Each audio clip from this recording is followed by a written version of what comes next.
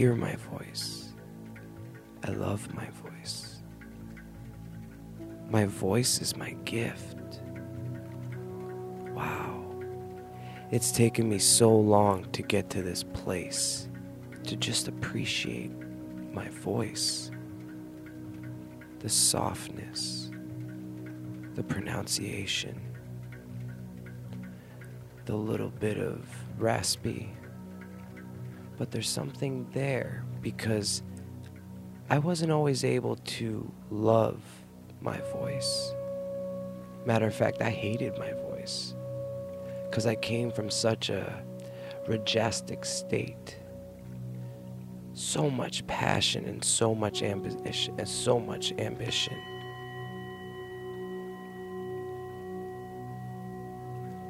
Wow. You know what taught me to love my voice was the mushrooms. Oh, magic mushroom, you helped me fall in love with myself, allowing me a space to record and think of that and to just do it. The intuitive feeling. And then listening. As I listened to myself, I heard my heart. Can you hear my heart? I want to play with my ego. I don't want to kill him.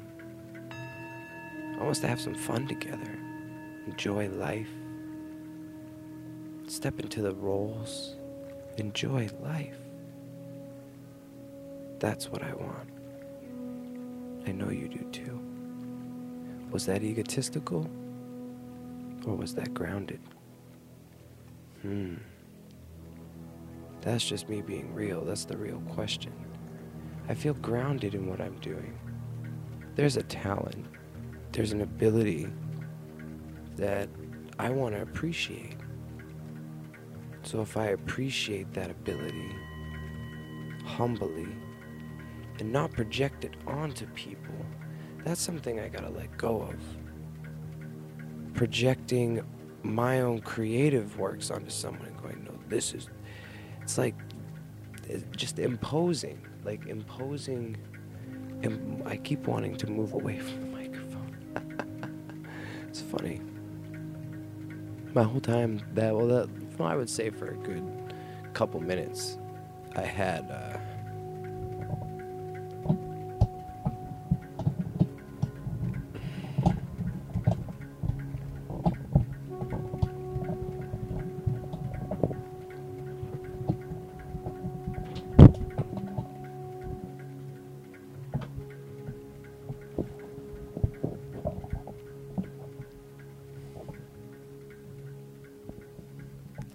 that's pretty good.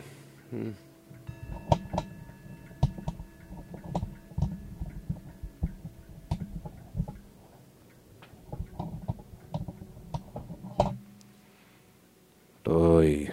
Oh my god. I was just thinking about the Bufo. Yo, that shit was crazy. That shit was so crazy. I don't even know where to begin with words with that. I really don't. Bufo. I mean, you look up, there's a guy out there that, talks about 5-MeO DMT, and I mean, Jesus Christ. I was so terrified. I've never been so scared. I mean, to a point of I should be walking on my hands and knees thanking God for every single thing that is created in this earth, good or bad. Good or bad. It's all of the same source. And the story, the holding on. The holding on for dear life. When you think that you're going to lose your job and you want to hold on to it, or what am I going to do, that panic, that survival, yeah, it's that. Letting that go. That feeling Like, even just thinking about that fucking gets people freaked out. Imagine leaving your job right now and just going and figuring out something to fucking do and trusting. I'm doing it. And I'm living within my means. I'm nowhere near where I want to be, but I have a vision. I'm healing. The work is being done. I'm healthy. This body is healthy. Everything I'm borrowing is great. And I mean borrowing, like the body, these experiences, everything that I was given is great. It really is. But it's come at a fucking price. Really. Like, it's come at a fucking price. A lot of pain, a lot of suffering, but nothing that I couldn't get through, or nothing that, nothing. I had the strength to get through it. I didn't actually die. And so many times I felt like I was dying, physically and literally, as I was removing programs, or as I've been removing these things. I've been feeling this inside my body. Bodily. I had that feeling of like, bodily. Ain't nothing but a gangster party. I don't know. It was just something I heard in my voice. Oh, y'all want to hear my Stewie? Yeah, my Stewie's pretty on point. Ready? Go. Oh, hold on. It'll be so fucked up. Go away, fat man. Hey, Brian, where's my money, Brian? Hey, go away, fat man. Go away, fat man. Yeah, but it's just one. Like, it's just one. Yeah, but I am somebody that can change his voice. The microphone's weird, because you don't think I look like what I sound like. Is that good or bad? Like, oh man, you look nothing like I thought you'd look. Oh, well, is that, am I supposed to be offended right now? Like, I should be offended, shouldn't I?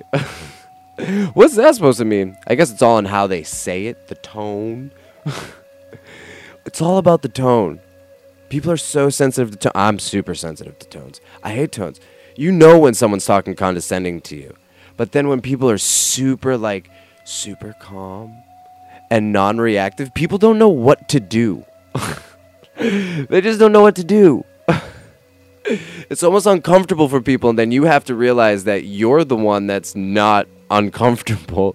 You're comfortable in the space, and it's that person that's freaking the fuck out. It's like, why is this guy not freaking out about his life? Why is he not, like, complaining? Why is he not doing all of these things that I'm used to?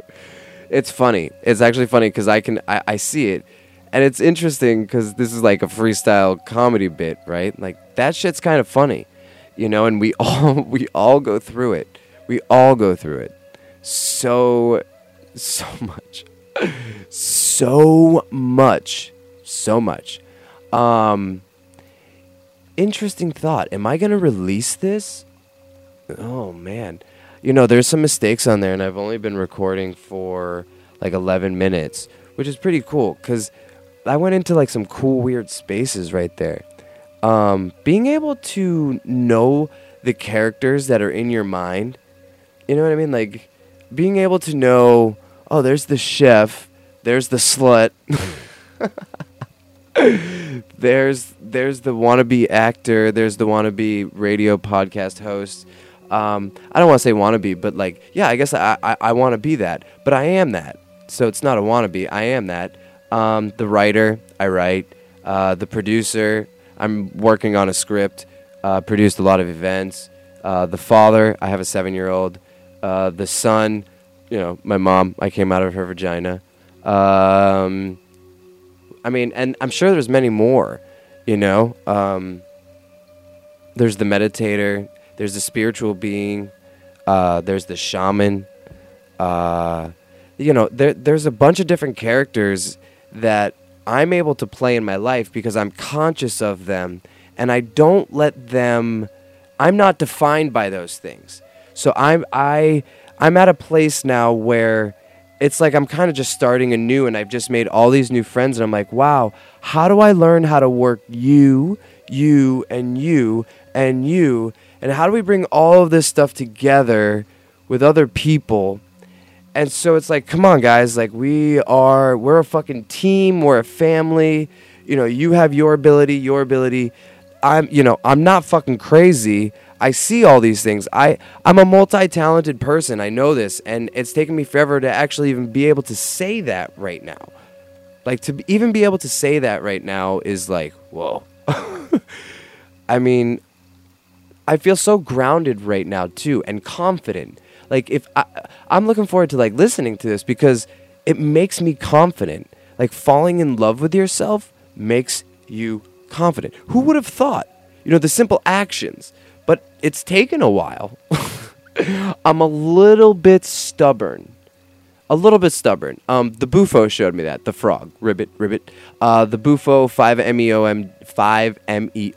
DMT. Thank you for showing me my hard-headedness and how much I just don't want to let go of things. So now, I mean, it's not that I don't want to let go of things. Like, I live a very minimal life, but the internal story, the actual need to want to like tell a story, to want to share something with you, like.